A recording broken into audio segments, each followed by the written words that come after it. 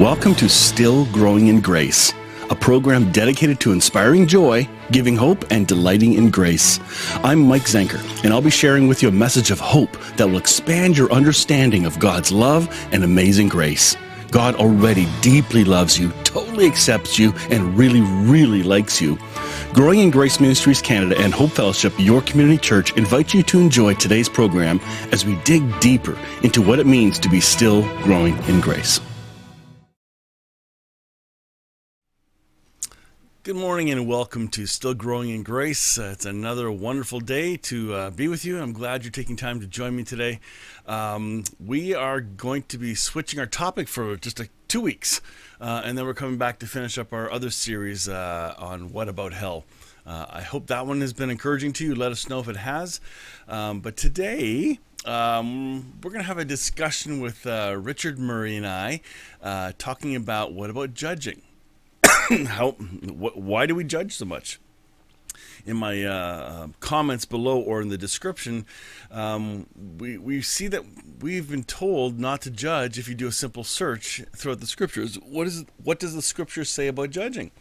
And then there's some other judgings that go on. There's the judging of angels, that we're going to judge this, judge that. Oh, and the worst one, God's going to judge you. God's going to get you. That whole idea that we're still all going to get judged by God. Well, listen, if we have our understanding or our concept of judging wrong, then it's going to also, like, first of all, if we have a misunderstanding of how God judges us, we're going to apply that to our human judging too, okay? I think you're going to love this discussion. It's a two-parter. In fact, I thought the second part was going to be just a quick, short add-on. It turned out to be a full half hour or more, and it was fantastic. So I look forward to that next week. So we're going to do these two this week and next week, but I think you're going to love it. So without much more, listen in and enjoy this really, really good conversation about judging and how do we approach this? How do we judge each other as believers or non-believers, or what about other people's behaviors?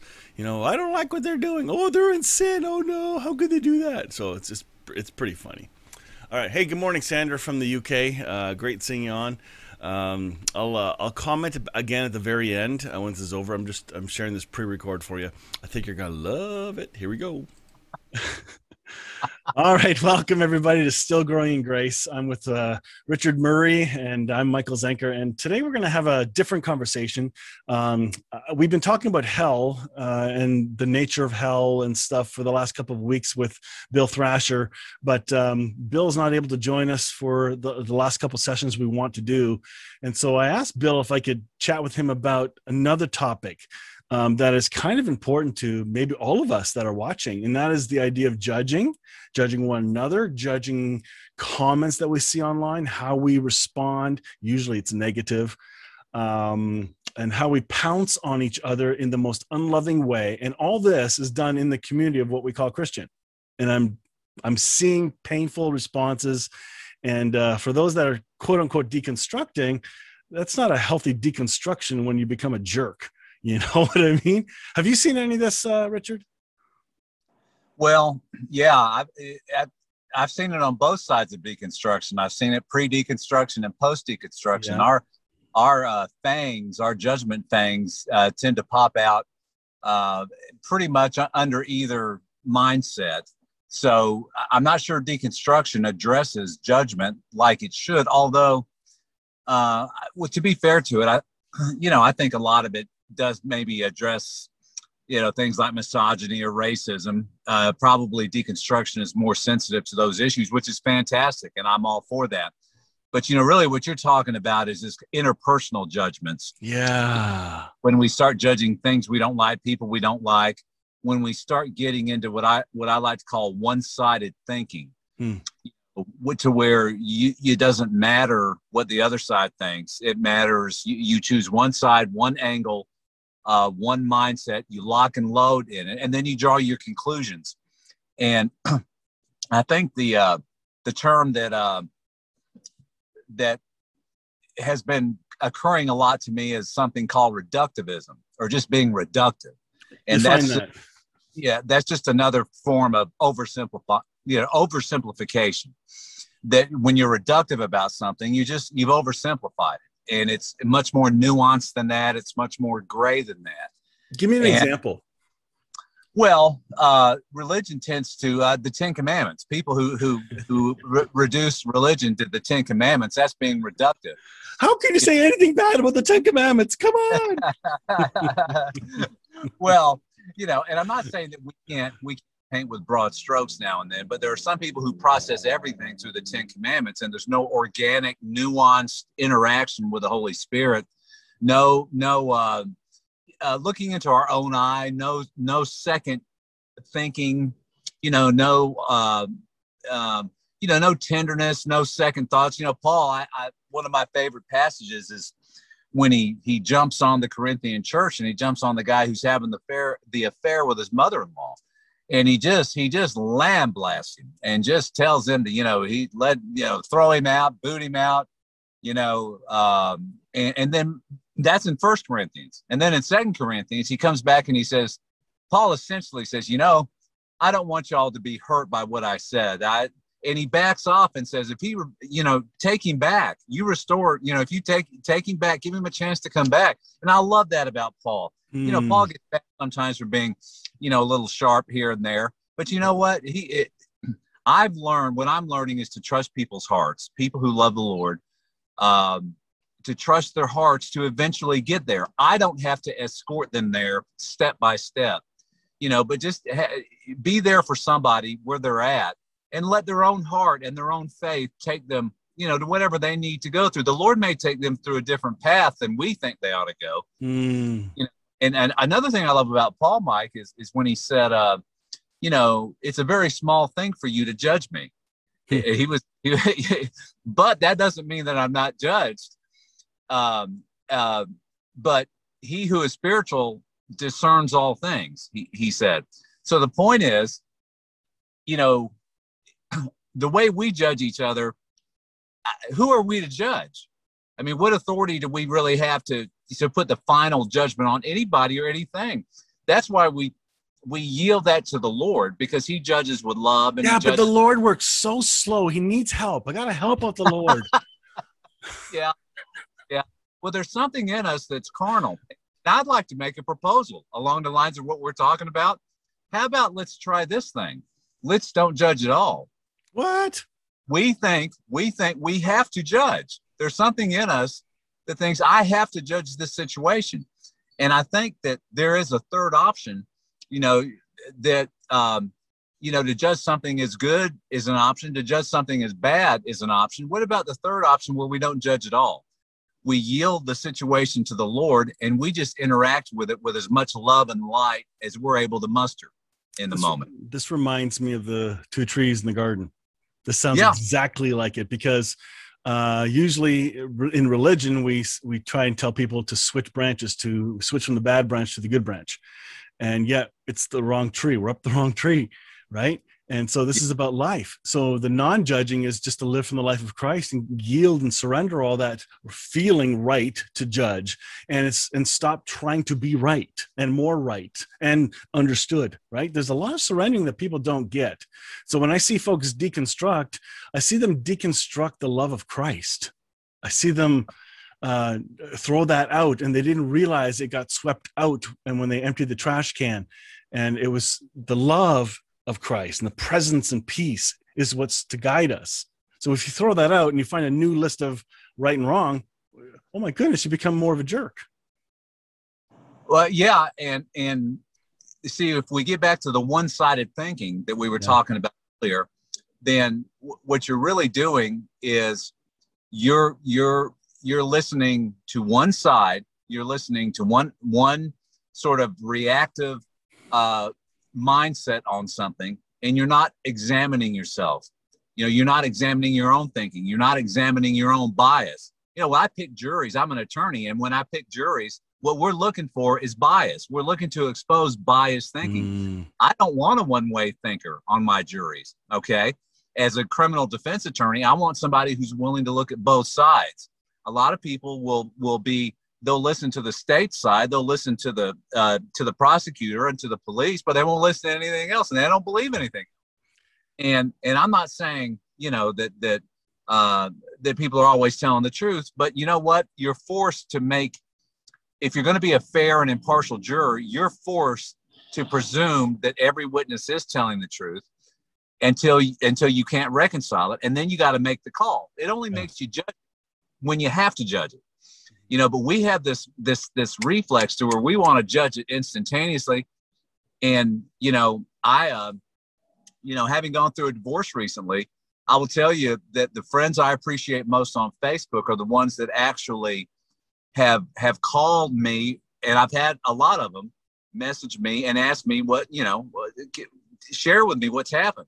Wow, you know, that's good. And you know, and there's some that you know may not do that, and maybe have been offended at my divorce or whatever, and that's I get that, but I think there's a part of me that hurts a little bit that that people, you know, may want to call you out. I posted something the other day. I said, you know, before we call out somebody, why don't we call them up? I agree. Jesus said that, you know, if you have aught against your brother, go get right with him, go talk to him one-on-one, you know. And then there were steps that if the person, you know, whatever you had against him, if you needed to bring in other people, you do that. But we tend to jump ahead of that. We don't go one-on-one to somebody, and that ought to be our routine. I mean, and really, it really, I think that you know, we have such a fear. We have such a to get back to the reductive thing. We have such an idea that this thing is bad, that I don't need to hear from you. I don't need to hear your side. I don't need to hear. I already know what your motive is. I already know why. Yep. I already know that you're, you know, that you're this or that or the other. And if we realize how arrogant that sounds, I mean, I love when Paul says, you know, the righteous are scarcely saved. None of us really know what's going on. I mean, we have some general sense, really. I mean, we have some general sense of it, and we do the best we can. But who do we think we are, knowing what somebody's motives are, what they've been through, what they've based their decision on? And I'm not talking about just me and my situation. I'm talking about every situation, you know. And we have so, you know, I realized a couple of years ago, I have so much more time during my day if I don't judge everything, if I don't judge people. You know, that really clears up my schedule to hear from the Lord. That's scarily true. It really is. Like I know as I began unlearning the system of religion, the one that seeks to control, and the system that seeks to go according and live according to the list of rules and regulations, when that starts to implode really and go away, and I discovered Jesus. My love for other people has grown immensely.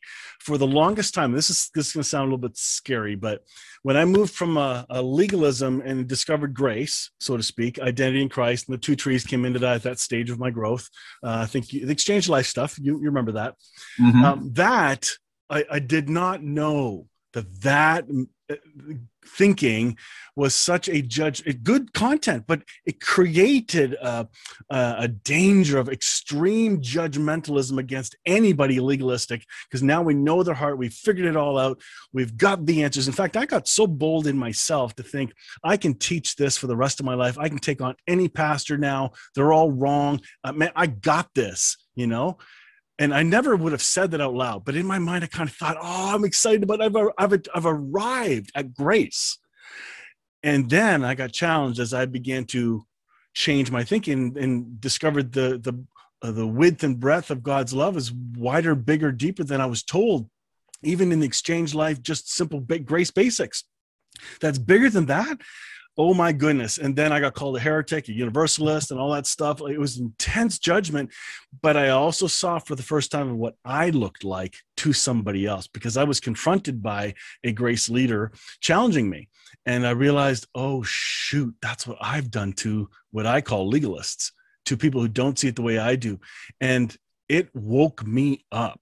It helped me see that just because I have some realm of knowledge, if nothing else right now today, I know less because there's so much more to learn. And I'm far more gracious. I don't argue anymore on Facebook or anything like that. I used to get into banters, but it's useless because there's no relationship there, right? You just do it for being right, or build a ministry. That's the one I'm seeing a lot. People are trying to make a stage for themselves, right? And commenting on everybody's things, showing that they're a great leader, being friends with all the influencers, and they're jockeying for position. And how do I know this? Because I've done it.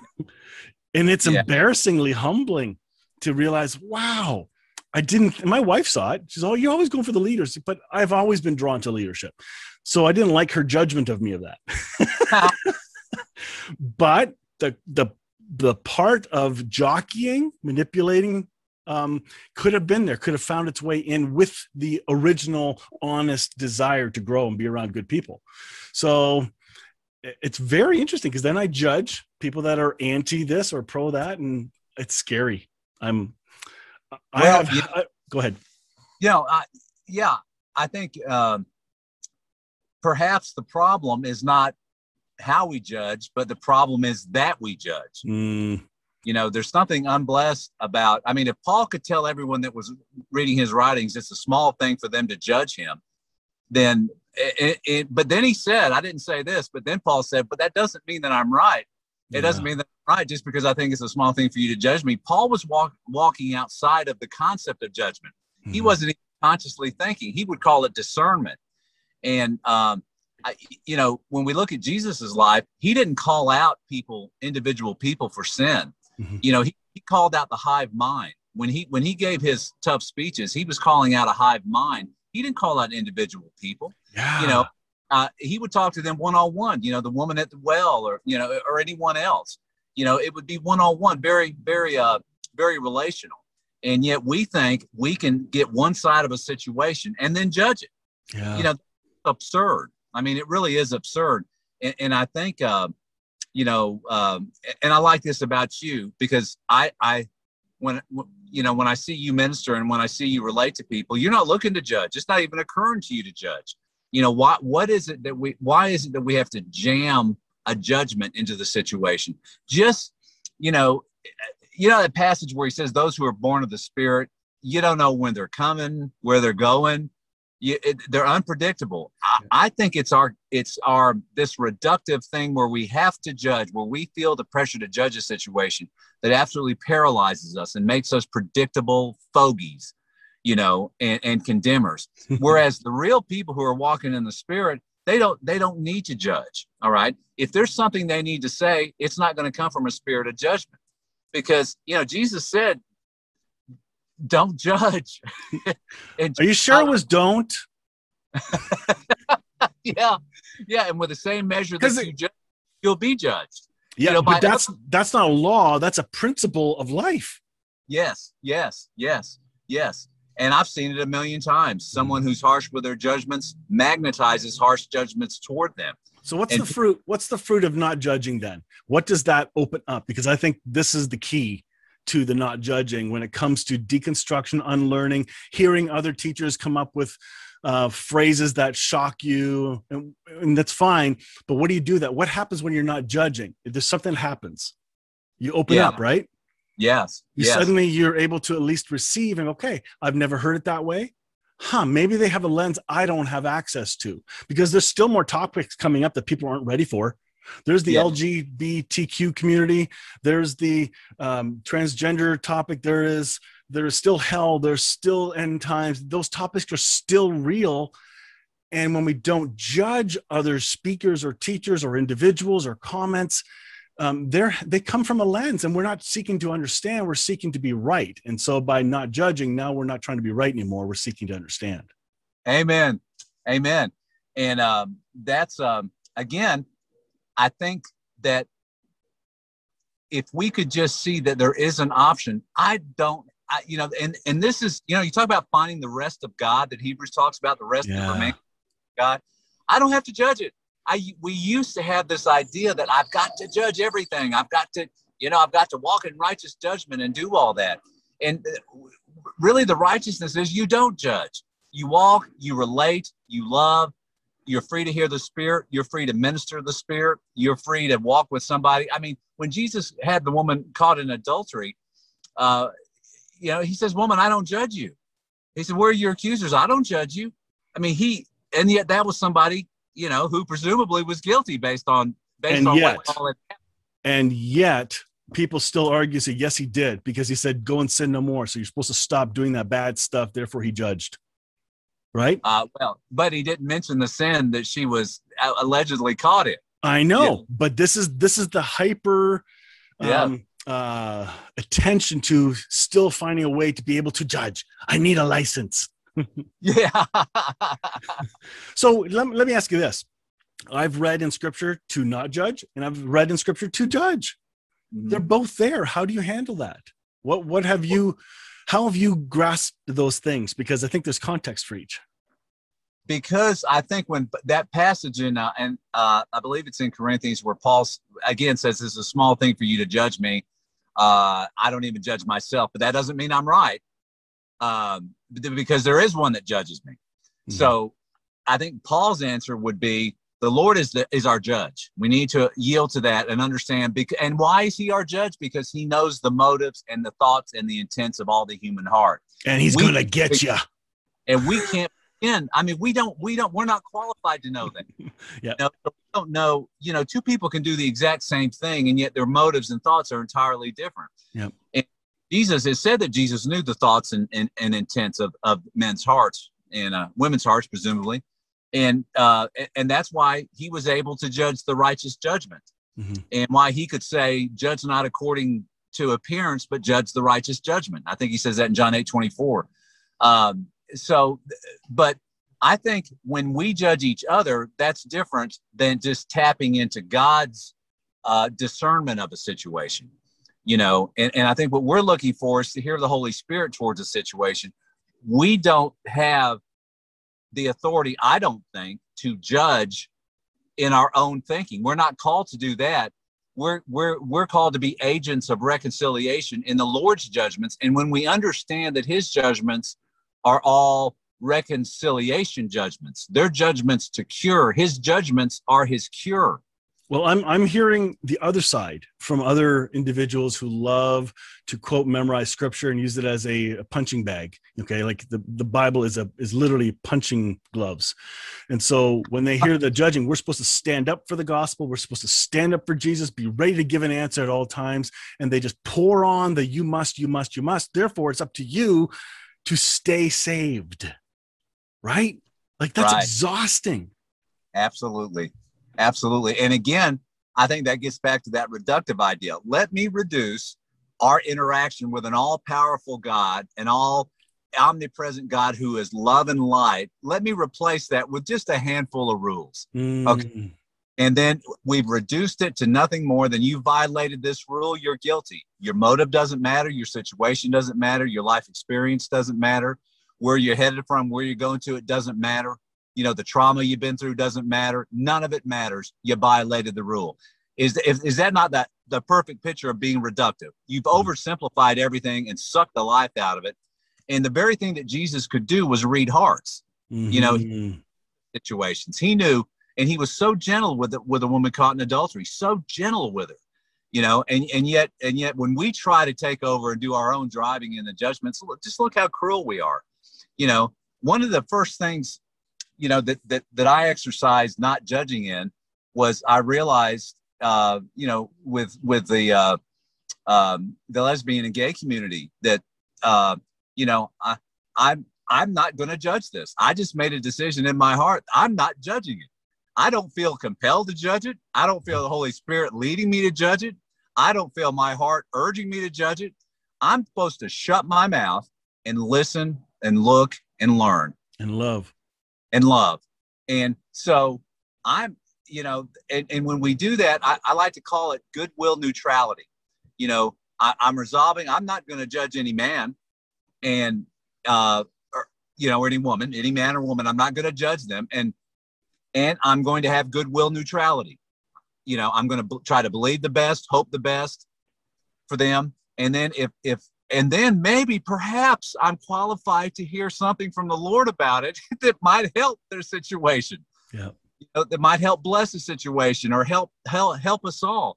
But we are driven to want to put an exclamation point on everything. Yeah. Here's my exclamation point. We're done. I've decided, it's judged. It's over. No, it's not. It's never over. One thing leading to another thing, leading to another thing. And all that we're here to do, I believe, are to be agents of reconciliation. Bingo. God called us, and his judgments are just. His judgments are curative. That's what we don't get. Our judgments are not curative. Okay. I was going to ask you about this. So sure. Because you're a lawyer, you've got a great insight into judging. Okay.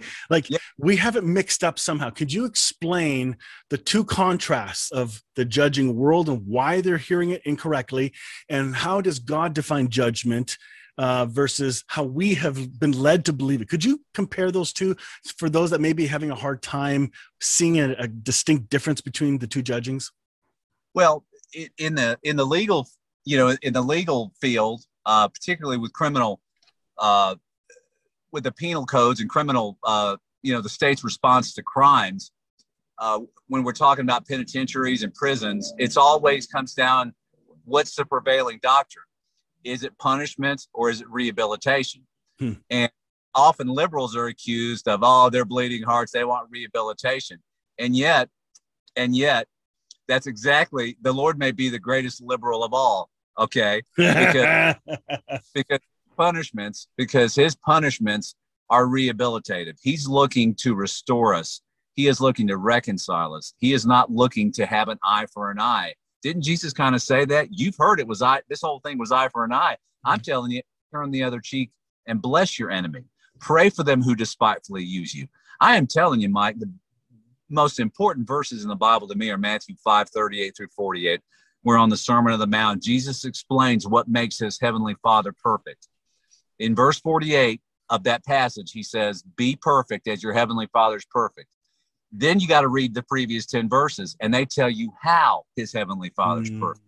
And that is because he loves his enemies. He prays for those who despitefully use him. He sends rain on the just and the unjust. He walks the extra mile. He gives the extra garment. He absolutely loves his enemies on every level and in every way. And that's what makes the Father perfect. So listen, are we okay with the Father judging? If that's the way the Father judges his enemies, bring it on. Yeah. All right. And by so doing, Paul said, when you heap good on your enemies, you put coals on their head, cathartic coals that allow them to repent. All right. That help them to repent. But when you return an eye for an eye, when you judge somebody and you spend all your day judging and accusing each other, you don't have anything for the other person. Nobody's got coals on their head. Everyone's just angry and mean and fangs bared out. And, I'm so tired of that. And really, I think, if we just learn to police our own fangs, really, I'm not gonna, it'd be nice if we could get permanently defanged, but all I have a bad morning and I'm ready to start judging, bring him on, but to be set free from judgment itself, I think is the thing. Well, what about people who are doing wrong? Well, you know what? It's what I said earlier. You don't call someone out first. You call them up. You try to hear their heart with no presumption about them already being right or wrong. Let me hear you first, because if I don't hear you first, that's another way of saying I really don't love you. Okay. I've decided for you. Now let me, you're there tapping your foot. Okay. All right. Let me hear it. No, that's not what I'm talking about. I'm talking about just having a tender heart and wanting to understand every situation you're in, to first understand it, to first let the nuance enter the situation, refuse to be reductive, refuse to jump to a conclusion, hear both sides. I heard a young man, just a few weeks ago tell me that, he said, Richard, I'm tired of being a one-sided thinker. I've been scared that I'm a one-sided thinker. And it reminds me of somebody, else that I don't want to be like. And I want to be a two-sided thinker. I want to see both sides and be open to both sides. This was a 17-year-old. Can you believe how beautiful a statement that is? That's an early start. Holy. Yes.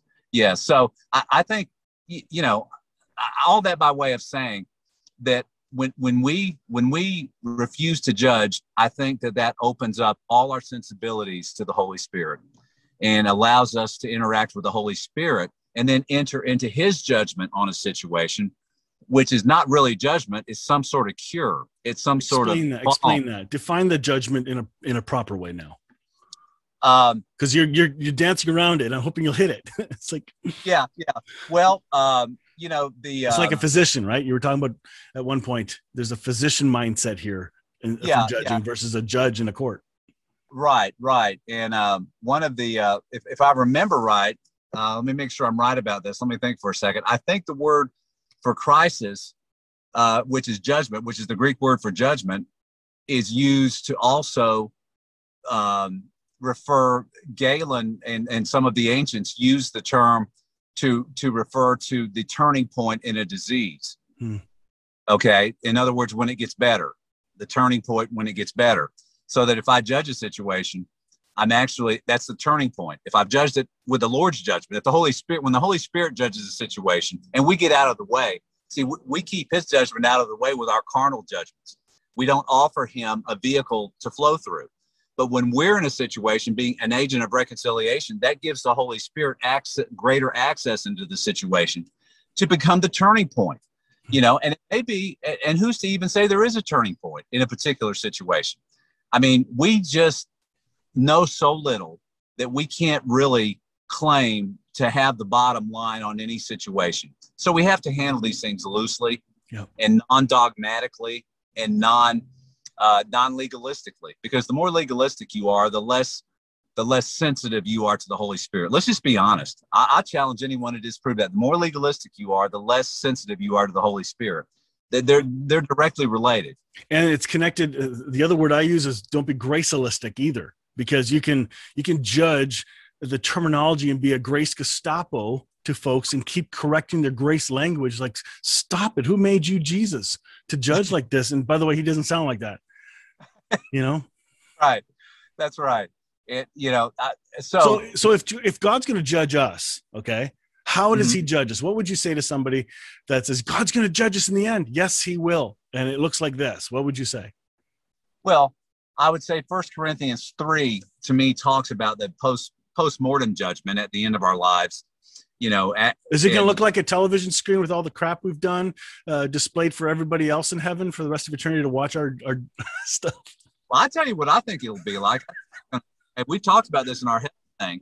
I think he's going to take us on a cosmic walkabout, everybody, and he's going to take us back to our lives, and he's going to show us, like Scrooge in the Christmas story. He's going to take us back, and he's going to show us our lives from his perspective. He's going to show us our lives where we may have gone wrong in a situation because we have judged it incorrectly.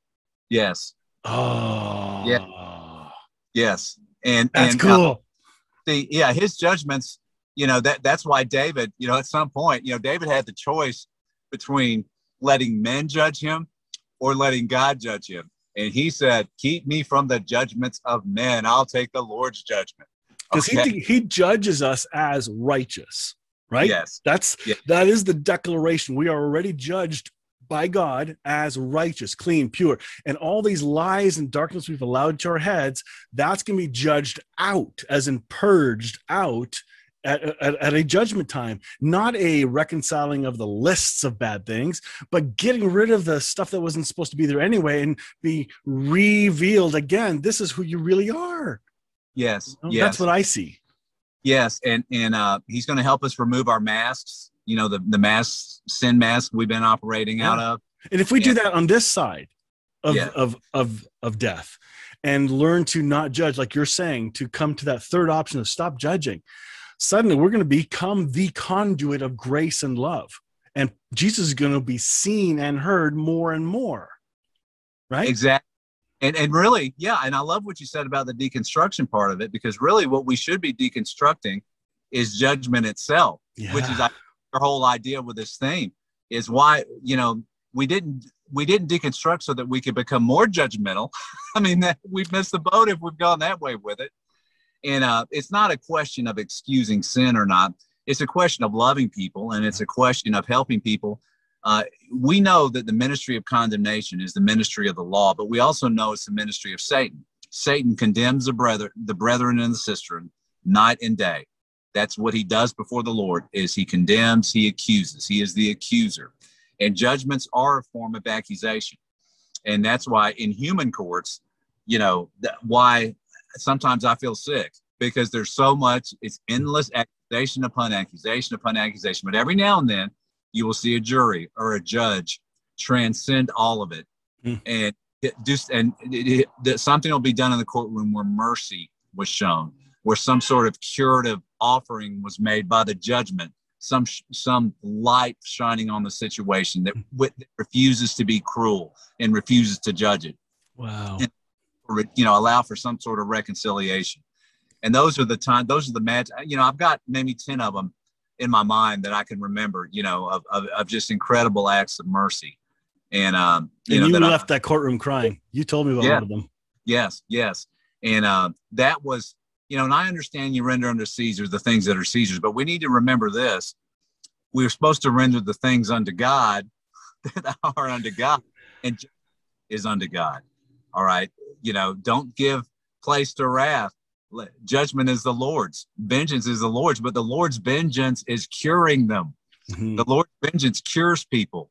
It's not the eye for an eye vengeance. It's not punishment. It's the turn the other cheek, bless the enemy thing. So, yep. I know that when I discovered that the Holy Spirit does not convict us of sin, because there's a scripture verse that if it's mistranslated, it says, and the Holy Spirit convicts us of sin. It's actually not true. He convinces us, not convict, convince, same thing. Convinces us first of righteousness. And those that are unbelievers, he doesn't convict them of sin either. He only convinces them of their unbelief. That's it. So somehow we've confused those two things, thinking that there we go, there's our license. We're allowed to help the Holy Spirit out and judge, but it's not it at all. Well, and I tell you, along those same lines, Paul said in Romans 14 that whatever is not of faith is sin. Mind blower. What a mind blower that is, because what that tells you is, and I've applied this, to the gay and lesbian thing, to everything. Who am I to say that somebody else can't do what they're doing by faith? Who am I? I don't know whether they have faith or not. I know that they should have faith to do it, just as I should have faith. There are people in heterosexual relationships. They don't have faith in their relationships. They're not operating in faith. So I don't even know that God even looks at the external conduct part of it. He's looking at the heart, always at the heart. Faith works by love. So that Galatians says faith works by love. So if somebody's not operating in faith, they're not operating in love. So the only lovelessness. Okay. So, if we really, want to sift through this and see what is it really that the Lord is concerned with, it's from his perspective, it's when he sees his children operate in lovelessness, and judgment is loveless. It's a form of lovelessness. And I know some people judge with good intents and all this, but most of it's not that way. You can tell from the tone of it and from the harshness of it and from the, the condescension and the arrogance that's behind it. So I think you're really nailing it. You're hitting it right there, right now. Yeah. I think really judgment is we're tempted daily to judge, and we're not supposed to judge. We're supposed to discern and move into the the wind of the Holy Spirit, whichever way. And it may be a different way. Today, it may blow that way in a situation. Tomorrow, it may come in from this situation. We need all our sensibilities to align ourselves with that. And it's the judgment that keeps us, from being sensitive to those things. So here's another thing that I thought was cool. A number of months ago, we did a conversation about growing up in Christ. We talked about 2 Peter 1, and John talking about child, young man, father. Do you remember that one? Yes. Stages of growth. So that plays into this too, because sometimes we think we're so much more mature and therefore we judge, when really you're actually much more immature, and it's humbling. I'm taking a look at 2 Peter 1 verses 6 and 7. There's a progressive journey going on here of what it looks like to grow in knowledge of God. And there's one sentence, verse 7, it says, "And godliness with brotherly affection, and brotherly affection with love for everyone."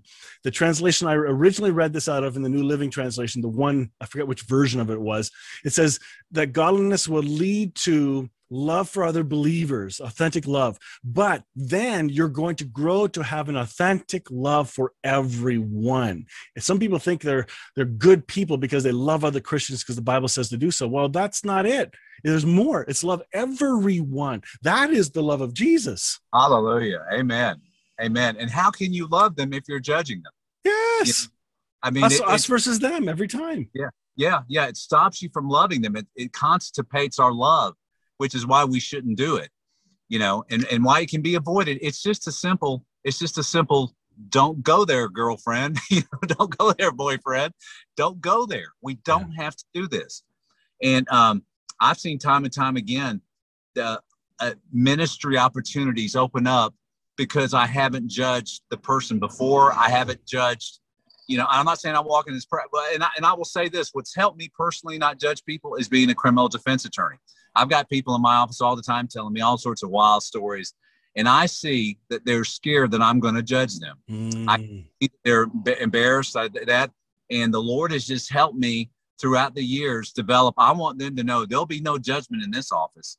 You tell, and out of that, they've come to me, just today, somebody was telling me something and they came outside and he said, "You're a Christian, aren't you?" And I said, "Yes," because he didn't feel judged about it. Wow. And people, that so blesses people, because people who are traumatized come into the court system. If they're not traumatized, the court system's about to traumatize them. It's coming. and just to know that there are people that can hear the heaviness of these things and still treat them with human dignity and just human. It's interesting you say that you don't judge them and then they see it. And you're making me realize what has happened even in my own life with my chaplaincy world, because I do fire department chaplaincy, funeral home chaplaincy, weddings, long-term care. But in the weddings and funerals particularly, when I meet, let's say a gay couple where the spouse has died, people have asked me, well, you're going to do a gay wedding, so why do gay funerals? What's the difference here? And I make sure I go out of my way to make sure they don't see me as the clergy that judges. I make sure I hug them, shake their hand with a warm embrace, and make sure there's a tone of non-judgmentalism so they can begin to trust, because they've been hurt by way too many Christians. So even the term Christian bothers me. It's those who have an authentic faith in Jesus, that they can tell real Christians from judgmental ones. They know it. So what you just described, I realized that's cool. I think I have evidence of that in my own life too. And it's very thrilling to look back on. Well, and I think one other part of this, Mike, is just, what is the presumption we walk by? And I think a presumption I want to walk by is that if somebody, that other people are living by faith, that they have their own faith before the Lord. And, Paul said that you have your faith, have it before God, that I don't automatically presume they don't have it, because if I presume they don't have it, then I'm there to proselytize. Judge. Yeah.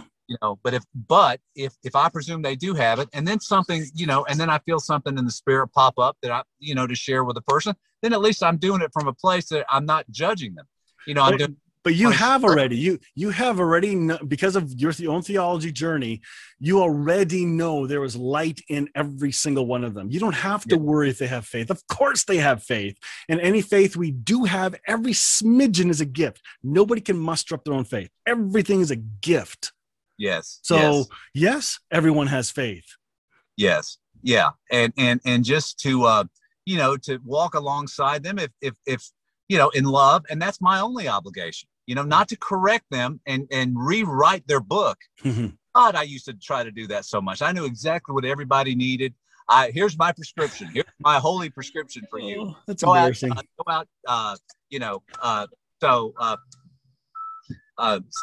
So anyhow, that's it. Are you getting distracted? Yeah. I love it. Hey, we'll wrap this up. That's fine. Okay. Because it's like a good half hour. This was a lot of fun. And I want to keep your sanity and focus here. Yeah, sorry about that. All sorts of things are going around. That's totally fine. Let's wrap this up. But I'm looking forward to another conversation when we have the next two on hell. But this particular one, to the non-judging stage, like when we look at the two trees in the garden, we have the tree of the knowledge of right and wrong, good and evil, and then we have the tree of life. And to live from that tree and just be life and loving, man, that works for every circumstance and so much less stress in life. Yes, absolutely. It's all about, it's all about rest, and I'm a big believer in the Hebrews rest, that there's a rest that remains for us. Yeah. And rest that for the people of God, the rest is that we live in a place of goodwill towards each other, of neutral goodwill, and that we would be the ones that would keep stonings from happening. And we're to live from the place of rest. Yes. And if people who judge are never restful, they're just always agitated and stirred up. And the thing about judgments, it can become addictive. Judging others can become addictive.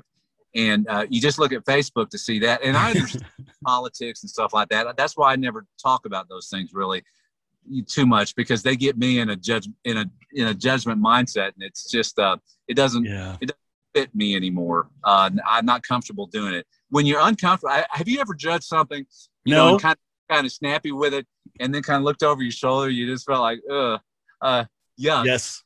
I feel yucky. Yes. The Lord didn't lead me to do that. If we would be honest, about what the Lord led us to do, I'm telling you, it's like people who talk about hell. They'll say something about hell. I said, do you really believe? Did the Lord lead you to that, or is that just your best call on it? That just your own. And very few of them will say the Lord. Yeah, I'm sure the Lord led me. Well, I can't. Most of them will admit, well, I can't say the Holy Spirit told me that, but it's clear from Scripture that's what it is. Yeah. So I just don't hear the Lord speak in those tones, and I don't hear the Lord speak in the tones of judgment. Not in the way we model it. Correct. Well, that's why I think this topic is so important, that we don't forget, even if you're going to go through a journey of deconstruction, we got to deconstruct judging one another. I think you said it earlier, and that was brilliant. That really sums it up. So, yeah. All right. Well, thank you, Richard. Thanks for the time. I'll let you go do what you got to do, and say hello to everyone that's around you. And hopefully everyone else will join us next week for the next program of Still Growing in Grace.